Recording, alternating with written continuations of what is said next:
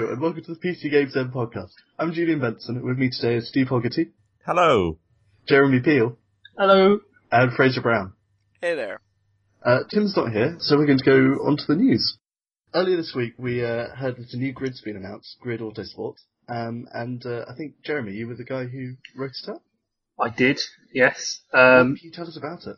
It sounds good. It sounds more simmy. It's made as a sort of direct reaction to fan response of Grid 2, which people didn't seem to like so much. They prefer handling, which makes them skid off the track on the first corner and all that good stuff. Which would be nice, because we have Project Cars, but we don't have Forza. We don't have Gran Turismo. So we are sort of... there is a relative dearth of proper car sims on PC. So, what sort of things have been changed for Autosport? I'm glad you asked me that, Jules. No, he's not. I know the first thing they mentioned was the handling. And they also mentioned that they have in-cockpit, in-car views, which are seemingly very important to people. That's definitely very important. I don't know why they got rid of them, because they got rid of them in Grid 2, and everyone was very annoyed at them for doing that. And it's something I think, sorry to sidetrack it, but like with next-gen consoles and stuff, and having all these extra polygons to throw around, I think developers should be focusing on putting cockpits in everything, and enhancing the graphics of everything outside the cockpit. Yeah. Third-person shooters, you're actually in the person, but from a third person. Well, I remember the reason when they announced Grid 2 and they were saying there wasn't going to be a cockpit view is they said that the data they pulled from the game is that only 5% of people actually used it. And so they were just taking it out because it meant that they could put all the polygons that were being used for the cockpit and so on into the world around it. But it's just like the amount that people were complaining about it. Like, was that the data was wrong, or just that the people who complain are the people who also use cockpit view, or... It turns out that 5% all have access to forums and a caps lock key. But also, it'd be really cool if the reason they're putting cockpit view back in and they're spending this time like sort of developing it to make it look as good as it did in the original Grid and better, would be if they're supporting Oculus Rift on this. Like that, I can't think of any other racing games which have yet announced Oculus support.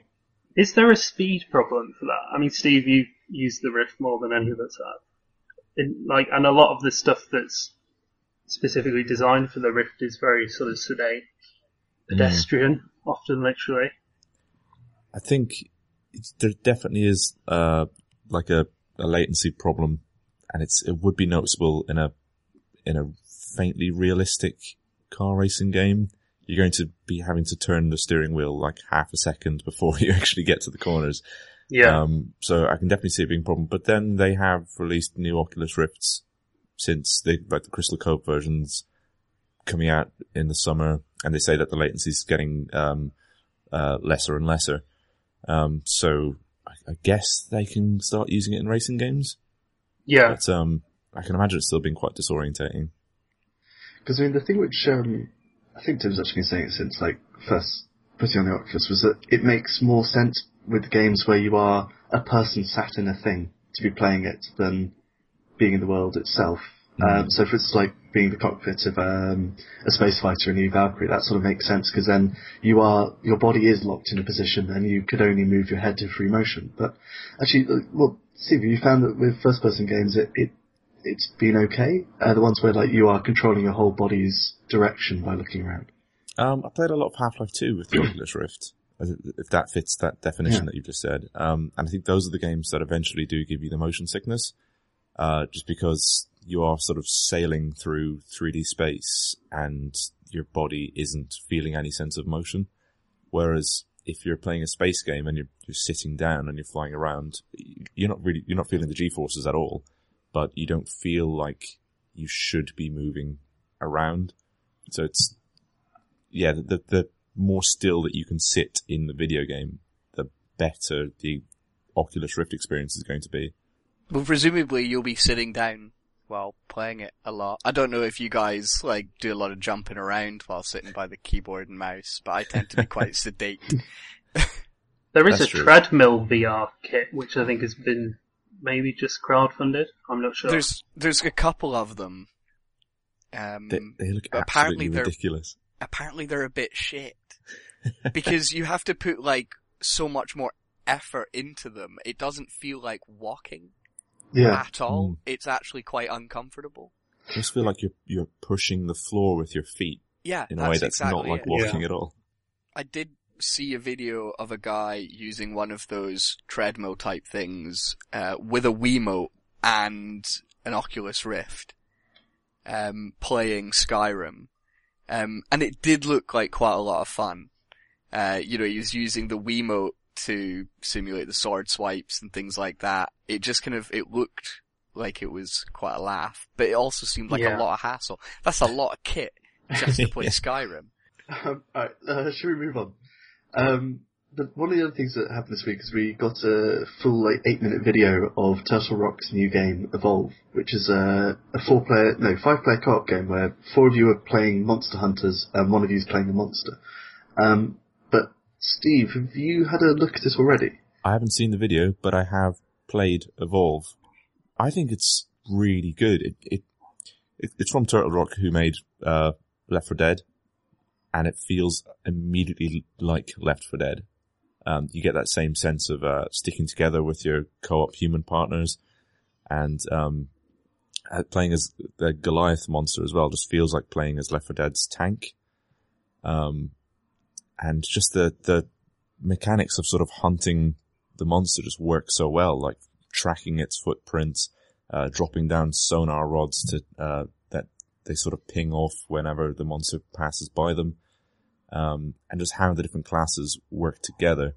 It just works really well, and every game has to have one person in each class slot, so you will always have the hunter, you'll always have like the assault class, and all of their abilities play off one another. So like you can drop this shield dome that keeps the monster in a certain radius, and then you can start pummeling him and tethering him to things and trying to slow him down, and eventually he'll bounce away and he'll try and eat wildlife and evolve and then come back and be 5 times bigger than when you last saw him. And just really, it's a really sort of physical attacks that he has. So he's picking enemies up like he's picking humans up like he's King Kong, and he's throwing them around and stuff. It's just a really fun and frightening game to play. Very cool. One of the things which sort of stood out from the video, with the idea of looking at playing as the tank from Left 4 Dead, was that it did seem to be that the Goliath was essentially a massive bullet soak. And so when the team at one point have all their shield bubbles up and they're just shooting this monster with everything they've got, it's just gradually bringing down the health. And when you were playing as one of the hunters, was it frustrating, or how was it? It's so I think the way the monster's health is supposed to work is he has a absolutely massive health bar. I think you're supposed to be whittling him down over the course of 20 minutes rather than pinning him into a corner and beating him very quickly. It has, I think it's broken down into maybe 4 slots. Once you get him past one of those notches in his health bar, he won't be able to regenerate health back up to that. So you do weaken him over the course of the game. But it's that him having such a huge amount of health makes it about sort of controlling him, getting him into the right places so that the assault guy can run up and start taking as much health away from him as possible. But the game is geared towards the monster eventually being able to get away again, and then you having to hunt him maybe like 3 or 4 times per game. The mobile arena tech is just ridiculously cool as well. How you can just plunk down this little battlefield and trap the Goliath inside so he can't escape and go and eat some wildlife and regenerate, or can't jump up somewhere and hide. I thought that was quite nifty. And the wildlife is great too.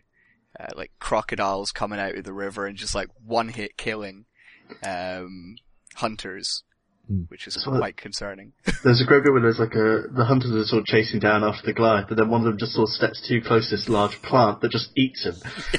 Carnivorous plants.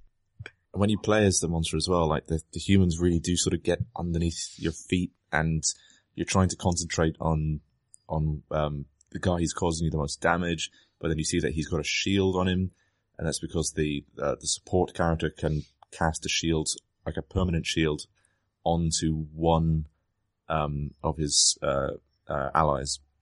A bit like the TF2's medic, sort of with a healing beam. You can sort of have a shield beam, so he's permanently protecting one guy. So then you have to go focus on that guy instead. So you run over there, and in doing so, you sort of lose track of the assault guy who was beating you.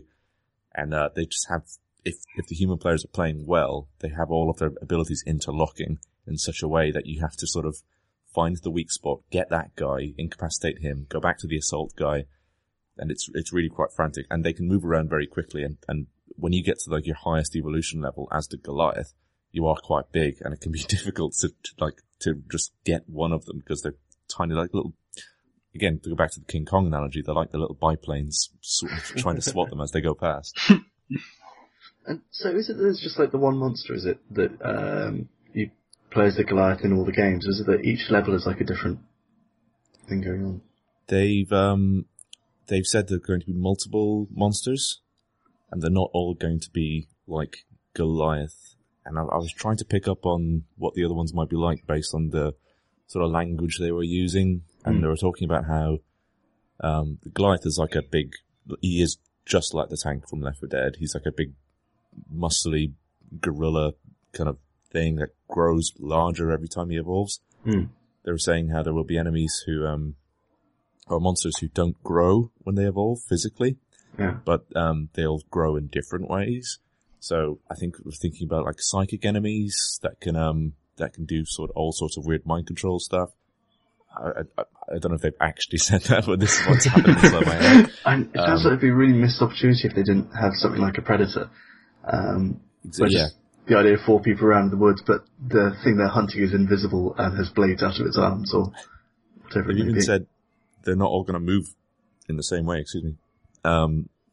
they will, some will be, again, all this imagery is in my head, and I think it was triggered by specific words they were saying. Someone must have said slithering, so I think there's going to be like a snake enemy, who doesn't necessarily, jump from branch to branch and run up cliffs and stuff, but moves in a very different way. Maybe even things like flying enemies, things like that. But they're, I don't know if they're going to be level specific, because the Goliath certainly works very well within that jungle level. But I can see them sort of tailoring the level design to fit a certain monster that you're fighting against. So maybe the Goliath lives in the jungle, some sort of psychic enemy thing lives in some sort of maybe more urban setting. It all takes place on like a planet on the edge of the galaxy that you're trying to populate, but it's full of these crazy monsters. So you are like a bounty hunter team sent in to get rid of them. I don't know if the video touches on the objective for the monster. Obviously, the objective for the bounty hunters is to kill the monster. The monster's objective in the game I played was to damage some reactor in a factory, which to me didn't really feel very compelling. I wanted to kill the bounty hunters. That doesn't seem like it would be the objective of a monster that was being attacked by hunters. So now would be a great time to get rid of that reactor. Presumably, the goals for the monsters tie into stopping people from colonizing this planet or something like that. So he's trying to destroy their generators and things like that so they can't live there. But how would a monster know what the hell a generator was? Maybe the Goliath has his own little town with generators and stuff. Old Goliath and little baby Goliaths. Postman Goliath. But you can't think like this. In competitive multiplayer games, there are only men. There are no women and children. There's nothing to worry about. This is the only way it can happen. Oh, who was it who said that recently? That they can... Doesn't matter, actually, let's just go down sidetrack. Is that the Mark Rubin, the Call of Duty guy, who said that they didn't have the tech to put women into Call of Duty until now? They didn't even know what women looked like until, 2014. The research just hadn't been done. They didn't know how to render women inside games. Do you remember when every GDC ended with a sort of wistful, maybe one day we'll have the technology for women? It's just like behind the scenes, sort of just a 60 strong R&D team trying, like, just pictures up of, like, from Glamour and so on. It's like, how do we do this? One day. Cool. Well, on that note, should we move on? So something else which we've just found out about this morning was that Alex Garden has become the new president of Zynga. President of Zynga Studios, I believe, which is, I guess, their actual development bits.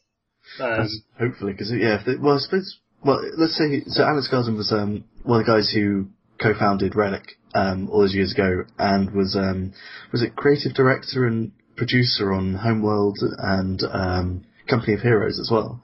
So sort of massive gaming chops. But since then he also was the head of Xbox Live. Yeah. Yeah. So, I mean, it's interesting to see, this route that he's gone, but now he's ended up at Zynga and what this could possibly mean. The thing is that we've had these amazing designers like Brian Reynolds at Zynga before, and they've been frustrated by, as far as we can tell from the outside, by the lack of scope they've had to make the games they wanted to, and they've ended up leaving. But at the same time, Zynga has, they've had colossal losses, and, I think they're in a position where they might be willing to change. They know they need to change. It sounds like they should have changed about a year ago, though. Yeah. Zynga, in my head, it's the Farmville people, right? Yeah. Yeah. What have they done that's not a web-based, Facebook-integrated thing? Well, that's their thing, isn't it? Yeah. I think that's the market that they give a shit about. This is interesting that they've hired these, like, talented people, and I don't see them producing anything that sort of plays to their abilities, really. It's like, I can't actually understand why they would hire, like, talented designers when their goal is basically just to waste time and get people hooked on, cheap Facebook games and just generate a lot of profits and not much more. It's bizarre. But maybe they are trying to change tactic. It was like, as Jeremy said, they've had somebody look like, I think I just read today that they've lost half of their player base in less than a year. Like, they're just evaporating. And with Facebook as well, Facebook's changing. Facebook's going far more like mobile. They're splitting all of their functionalities into different apps. Like, Facebook has no longer they're phasing out the chat, going into like Messenger. They're having, picture sharing on Instagram instead of in the news feed. Facebook itself is becoming more like a Twitter thing. Like, Zynga must see that not only are they losing all of their players, the platform that they make all their money from is just changing very, very rapidly. Yeah, people view Facebook on different devices that aren't really conducive to those sort of games. Exactly. Oh, here's an awful thought. They saw Facebook buying Oculus VR, and they're like, we want a piece of that. We're going to make Farmville VR. I'd play that. I know, I was going to say, actually, like a first-person farming game, I might be up for. You have to go and hassle your friends on Facebook in first person. Yeah, so you walk up to them and hand them an invite, and say, come play Farmville with me. I need more chickens. So, the thing that's happened since they started hemorrhaging money is they've expressed interest in two areas, one of which is casino-type games, and the other is core games, the two last resorts of any huge company. And casino games, I've been led to believe, are a bit of a problem, especially in the US, because you have certain states where the law kind of inhibits what you might want to do in that sort of area. So this Zynga at this moment, proper games might make quite a lot of sense to them. I just get the feeling that they're having these appointments, like appointing Matrick and new head of Zynga Studios is like a shareholder appeasing thing. It's the sort of thing that gives them a bump in their share price when they have like a high profile game developer and high profile manager come in. I don't know how business works, but I'm very cynical when it comes to these sorts of things. They're definitely a share price driven company. That's all anybody ever talks about in relation to Zynga. Oh, how depressing. Well, should we talk about some games? That would work. Steve, what have you been playing this week? Oh, actually, I'll tell you what I haven't playing. I've been playing Nosgoth, and I ended up really not agreeing with Fraser's opinions on it. That's 'cause you're wrong, Steve. So, does one of you want to give a description of what Nosgoth is? And then we can move on to its pros and cons. Nosgoth is a terrible game. Nosgoth is the multiplayer portion of a cancelled Legacy of Kain sequel that is being pushed out to pasture anyway, because their marketing angle is this isn't just the multiplayer bit. This is like a thing that became its own game, and it's a worthwhile endeavor in its own right. It's set in the Legacy of Kain universe, the world, which is called Nosgoth, and it pitches vampires against humans in 4v4 or maybe 5v5. They haven't settled on the final number yet. Battles in which both teams have asymmetric abilities, which is kind of interesting. So the vampires are doing all sorts of melee attacks, and the humans have like ranged weapons. So it's based in sort of a ranged versus melee style combat. And one of the vampires can fly, which is really interesting. And beyond that, I just didn't find it an especially compelling multiplayer experience. Fraser might think differently. Yeah, which is okay. I was really surprised because I thought it would be pretty terrible. I love Legacy of Kain, Soul Reaver, and just the idea of having this weird free-to-play multiplayer arena game just didn't sit right with me. But if you kind of forget that it has anything to do with Legacy of Kain, I find the actual like mechanics and design quite interesting. I liked the vampires more than the humans. I think most people will, because the humans are kind of just ranged people who shoot things, whereas the vampires have a lot more interesting abilities. Like they can, the Sentinel, I believe, is the flying one that you mentioned, and he can pick up enemies from the battlefield and just drop them on their head. I enjoyed that. I really enjoyed playing as the Sentinel. But I had a real problem with the balancing of like the damage that was being done. Like picking a human up and dropping him is really good fun, but it doesn't do anything. But there's a tactical element to it. At least I think. If there's a lot of humans taking on your allies, and you can just swoop in and pick a human up, you've taken them out of that battle. And maybe there's one of the tankier, I think the Tyrants is what they're called, guys over on the other side of the map. So you just take this human, fly over to the other side of the map, drop him, do a little bit of damage, and then he's there on the ground for the Tyrant to deal with. It's about using your abilities with your teammates and thinking about what would help them as well. Were your team playing together? Did they do that? Like when I was playing, there were like sometimes people were just testing out because I was playing back in early alpha, but people started actually communicating. We started chatting and devising plans and strategies where we were going to attack them or where we were going to lead them, because the environment, the map, has a great impact on, especially on the vampires, because they can climb up buildings and stuff like that and do giant leaps. So it was about actually managing the enemy and manipulating them, and that actually started happening, which I was really surprised by.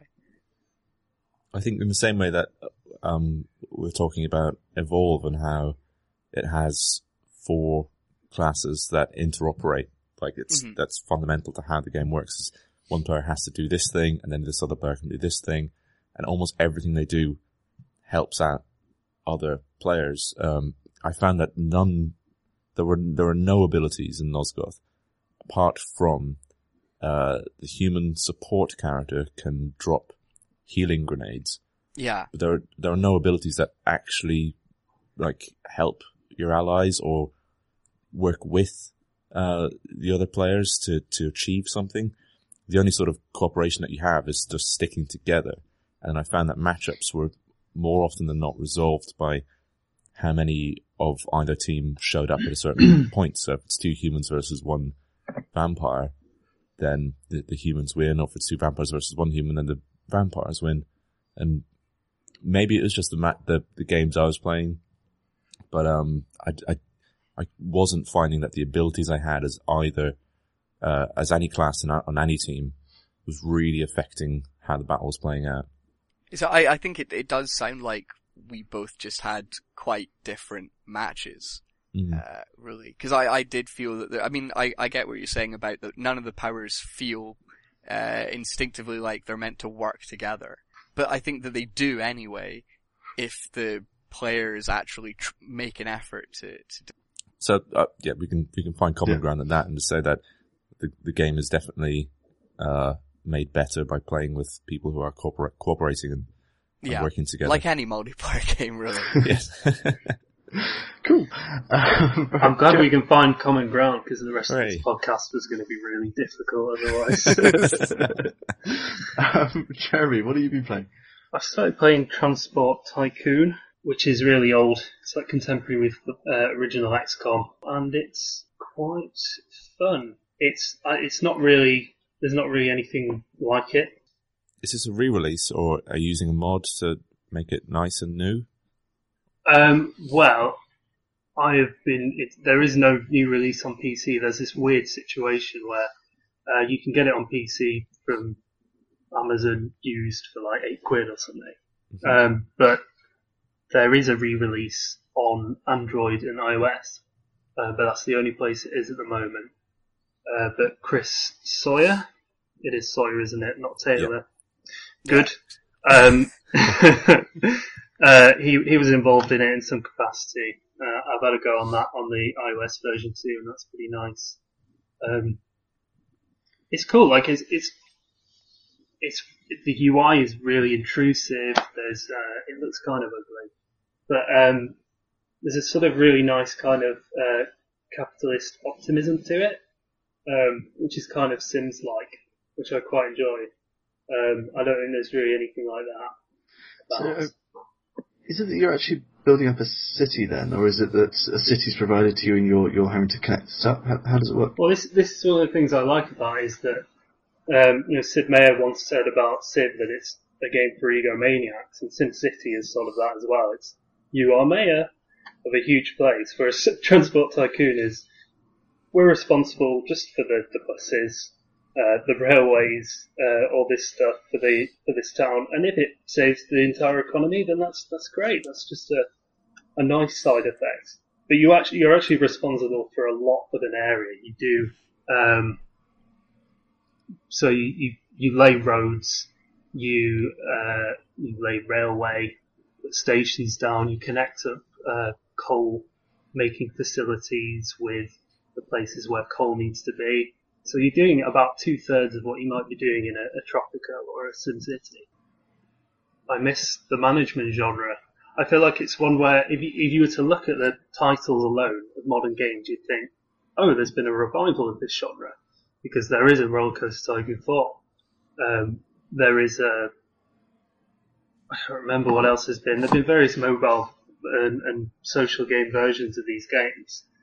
Because they kind of, I think, superficially resemble games like Farmville that have been successful in those spheres. But they're not actually, on a fundamental level, anything like those games, I don't think. Well, have you guys played the Tropico games? Yeah, loads of it. It's one of my favourite series. I absolutely adore it. I think it's got the right amount of character and challenge as well, because there is a challenge in it. It kind of seems quite laid back, and it is, you can just relax and play it.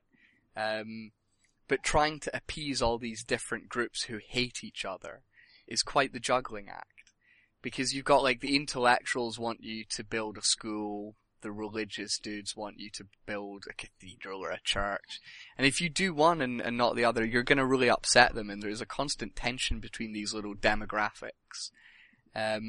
And you do just have to decide, right, these are the groups of people that I actually care about, and these ones can just bugger off. So inevitably there's going to be people who are unhappy with you, and they might go off and join like a guerrilla force. So then you've got to start appeasing the army so they can go and deal with these guerrillas, and it becomes quite hectic and crazy because you've just upset so many people. And then you might even upset the USSR or America, which is even worse because they're the ones that give you lots of lovely money. I really like in Tropico that it makes you sympathise with despots. And you start off and you go, everyone's going to live in apartments, they're all going to be educated, they're all going to be happy, everyone's going to be fine. So you plant apartments there, nobody goes to live in them. You're like, why is nobody living in them? Oh, they can't afford them. I'll set up this school or the university, and no one's going to study in university. Or why is that? Oh, because they don't have any food, so they're farming instead. And before you know it, you have slums everywhere, and you've positioned your despot in a factory, breathing down the necks of these poor buggers so that they work faster. And that's you. I'm just trying to improve your lives. But I think that Tropico has an element of darkness that is actually there. It's kind of like, Jules, when you use some of the edicts and you're like, banning contraception and like churning out propaganda, do you ever feel a little bit bad? I think so. I've been trying really hard to play it as a ruler that I've like idealised and believed that would exist, and so like I give them sort of like the free literacy programs and the double food rations, and so far I've managed to stay clear of all like the environmentally harmful ones. But it's just also I know how much easier the game would be if I did. Like, I know it'd be just much easier if I could get the population levels right up if I made no contraception, or like I could make the religious right so much happier if I just prohibited alcohol. But no, I've gone good. So I kind of feel like I go a bit pragmatic. So I do, if I have a lull in population and I really need more people to live in horrible shacks and farm my tobacco, I will just be like, alright, no condoms for you guys. Ladies are all off the pill. Sorry. And then I just have more babies, and it's great. People are upset. Well, not the religious groups, but everyone else is pretty gutted about it. But Tropico almost encourages badness with the opposite thing. It's like, well, let's see what resources I've got. I've got no money. I've got no buildings. I have no contacts that are reliable. All I have is people, and lots of them. What can I convert these people into? And it just makes you a bad person through that. And actually, one of the interesting updates that happened with Prison Architect recently was that they've gone from the previous to now. They've only really supported right-wing prisons, like in the sense of they put out all the sort of like punishment stuff, or how to have guards with guns and how to issue kills on your prisoners. But they've just put out the stuff which now lets you rehabilitate them. And so you can aim for the sort of the being the lefty prison. But like, I don't know, Steve, have you played this new update yet? The latest Prison Architects? Yeah. I haven't, but that was always a problem I had with it, was that it didn't really, the end goals for your prisoners never seemed like a compelling reason to build a functioning prison. But if it is as you say, then I might come back to it because I'm a massive lefty. Like, there are those games where you start playing them and you try to do it which go in line with your own ideas and morals, and then just finding that actually it's not easy, or it's like sort of you're actually having to really work quite hard to stick to those ideals. Like, Yeah. Was it Papers, Please, which sort of if you try and do your job diligently and letting through all the right people in that state, it becomes almost impossible. You have That's to a start. perfect example of that game that, it tests your morals and tests how fervently you can stick to them. Because, there is no perfect way of playing. Like, if you do let people through who you believe should be allowed into the country, then you end up losing your job and your family dies horrifically in the cold. So, you're balancing your selfishness versus your ideals. I know Introversion have had a lot of complaints about Prison Architects already because when it comes down to it, prisons aren't theme parks. People have very strong opinions about them as well. They might, and I don't know. They've never explicitly based their prisons on any particular country's policies or anything, although they seem to be most like the sort of American mega prison things you get. And they've got the orange jumpsuits, which implies America. Also like death penalty, which also America. Death penalty, yes. Yeah. I think the problem people have with it is that it's not saying anything about it. It's just, it just is. Yeah. And I think, but I think it's difficult when you've got something like prisons and the justice system in general, which is quite complex.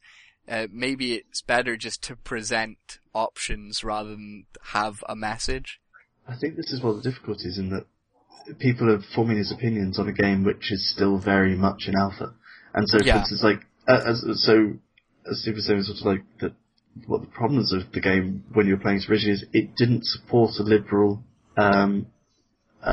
running of the prison, and and similarly, like in those very early trailers, we saw sort of clips of a storyline which is going to happen as a single player, where sort of you're presented with, like even in the game's tutorial, I think it's that you're building a prison that's going to have an execution chamber, and you're sending a prisoner to the execution chamber.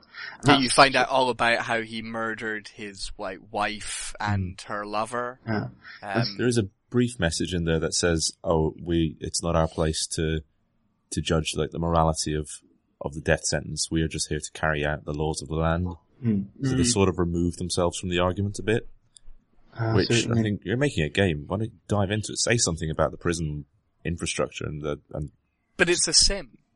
I feel that if you put a message with your sim, then I don't know, like it would be like if SimCity didn't allow you to create a dirty industrial, or if they did, if all industrial growth cities purely based around profits failed.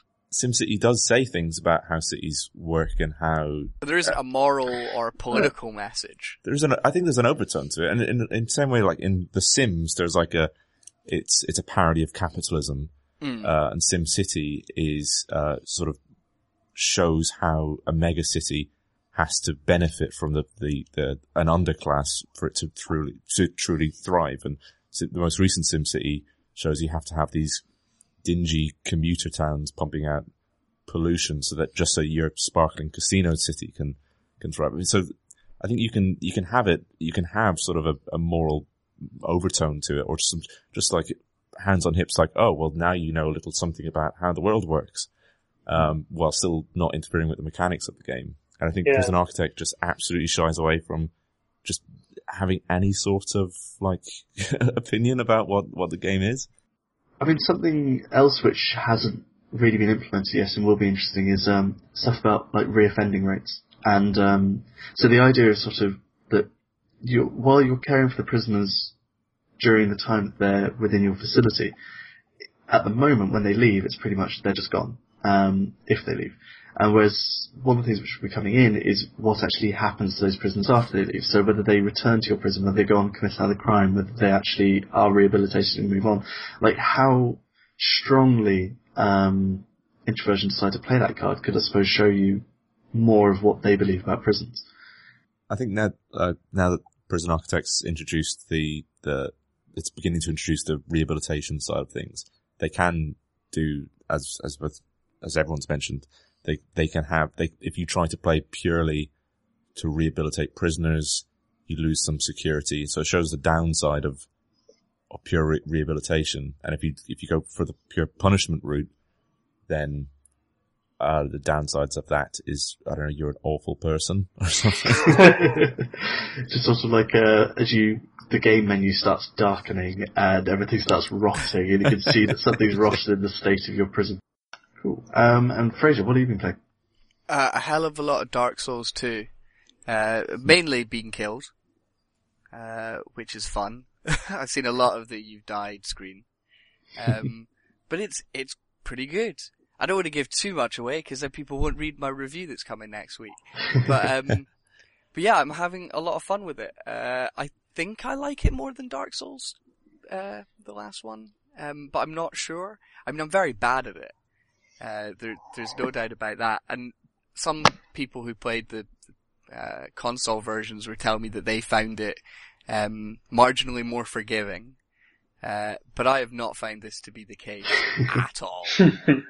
They've changed things like dodging, for instance, which was kind of like a get out of jail free card in many instances in Dark Souls, is now more you're gonna be in a weird position when you die. So I'll dodge and I'm like, this guy's never gonna get me, and it's like, you've died. Oh dear. But it inspires you to use parrying and blocking and just like all of your, abilities together. You're not just going to be dodging out of the way. Sometimes you are going to want to stand there and maybe just try and time a parry perfectly so you've got your foe stumbling. But getting that timing has been problematic for me. How does it work with Dark Souls 2? Is it sort of you're working your way through a castle gradually or something, or is it that? So you've come to this cursed kingdom. You've been called there for some reason. The story's a bit strange, but it sort of unfolds in a nice organic way. You don't, and you can kind of avoid the story entirely if you want to. But it's there if you want to explore. But yeah, you've come to this cursed kingdom, and you're dead as well, as it happens. You're one of the hollow. And you're going around trying to find the great souls of these bosses, basically, that are dotted around the kingdom. I'll be honest, the story hasn't been nearly as compelling a motivation to go through the game as just the interesting, combat and the great, level design as well. 'Cause there's a huge amount of variety in just, I don't know how many hours I've played, but I've come across a lot of different areas, and they all kind of seamlessly blend together even when they're very disparate. Like, you have pirate coves that are just a few minutes jaunts from like a beautiful, fantastical forest. But the way that they're connected through like caverns and caves, it feels like you're just exploring one gargantuan area. Yeah, I like it a lot, but it is just really hard, and that gets very frustrating. Did you play Dark Souls 1 on PC? Yes, I did. It's, and this time it's a lot better. The port quality is like so much better. Right. And I wrote a port inspection about it as well, so people should go and read that, maybe. Plugging your articles on the I know. PC Engine podcast. What sort of a shill are you? So not cool. But yeah, it's a vast improvement. The textures they're a bit spotty, but some of them are really nice. So yeah, From Software actually did fulfill that part of the deal at least. They figured out how PCs work. Yeah, because that was what was weird. Their excuse was, and I think this is an absolutely shite excuse, but that's just me. But From Software said people were really eager to play Dark Souls on PC, like super eager. So they were just like, okay, we could be a bit slower and actually make a really good PC game, or we could just give them this half-arsed port because they really want it now. So we'll do the latter. Maybe I really liked that. It was funny. They got the most forgiving reception for a shoddy port ever. It was Yeah. because they were like, we've read about PC games, and guys, we think this looks like one. Maybe take this and just see how it goes. That's kind Yeah. of what It it was was. like, They're like, oh. we don't know how to make a PC game at all. Fair enough. I like that they put their hands up and said, look, we don't know how PC games work. But Yeah. if you really want it, like, here it is in half working form. I've got a lot of time for that. So, if you had to Yeah. give the game some sort of numerical thing, I'm not playing that game.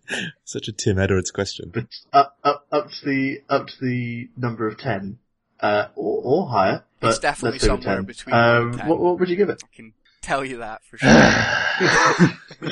See, if I was your editor, we got it from you then that you're giving it a 4. It will have a number at the end. Fraser scale doesn't go above 6 anyway. See, I've got a reputation for being really, really harsh, but I think the last few games that I've reviewed, I've given like 8s. So last few games, but not this current So maybe five? maybe it's going to be higher. Maybe it's going to be lower. Who knows? Cool. Okay. Let's move on. Well, awesome. Well, thanks very much for listening. And if you'd like to read more of our words or read the words that we've been saying words, but if you want to read words, we also do that. You can find those on pcgamesn.com. Follow our tweets on at PCGamesN, and find us on Facebook with PC Games N Network, I think. PC Games Network, right? PC Games Network, that's the one. Yeah, otherwise it'd be PC Games Network. Network. So yeah, you can find us at facebook.com/PC Games Network. Thanks very much, and you'll hear us next week. Bye. Bye-bye. Bye.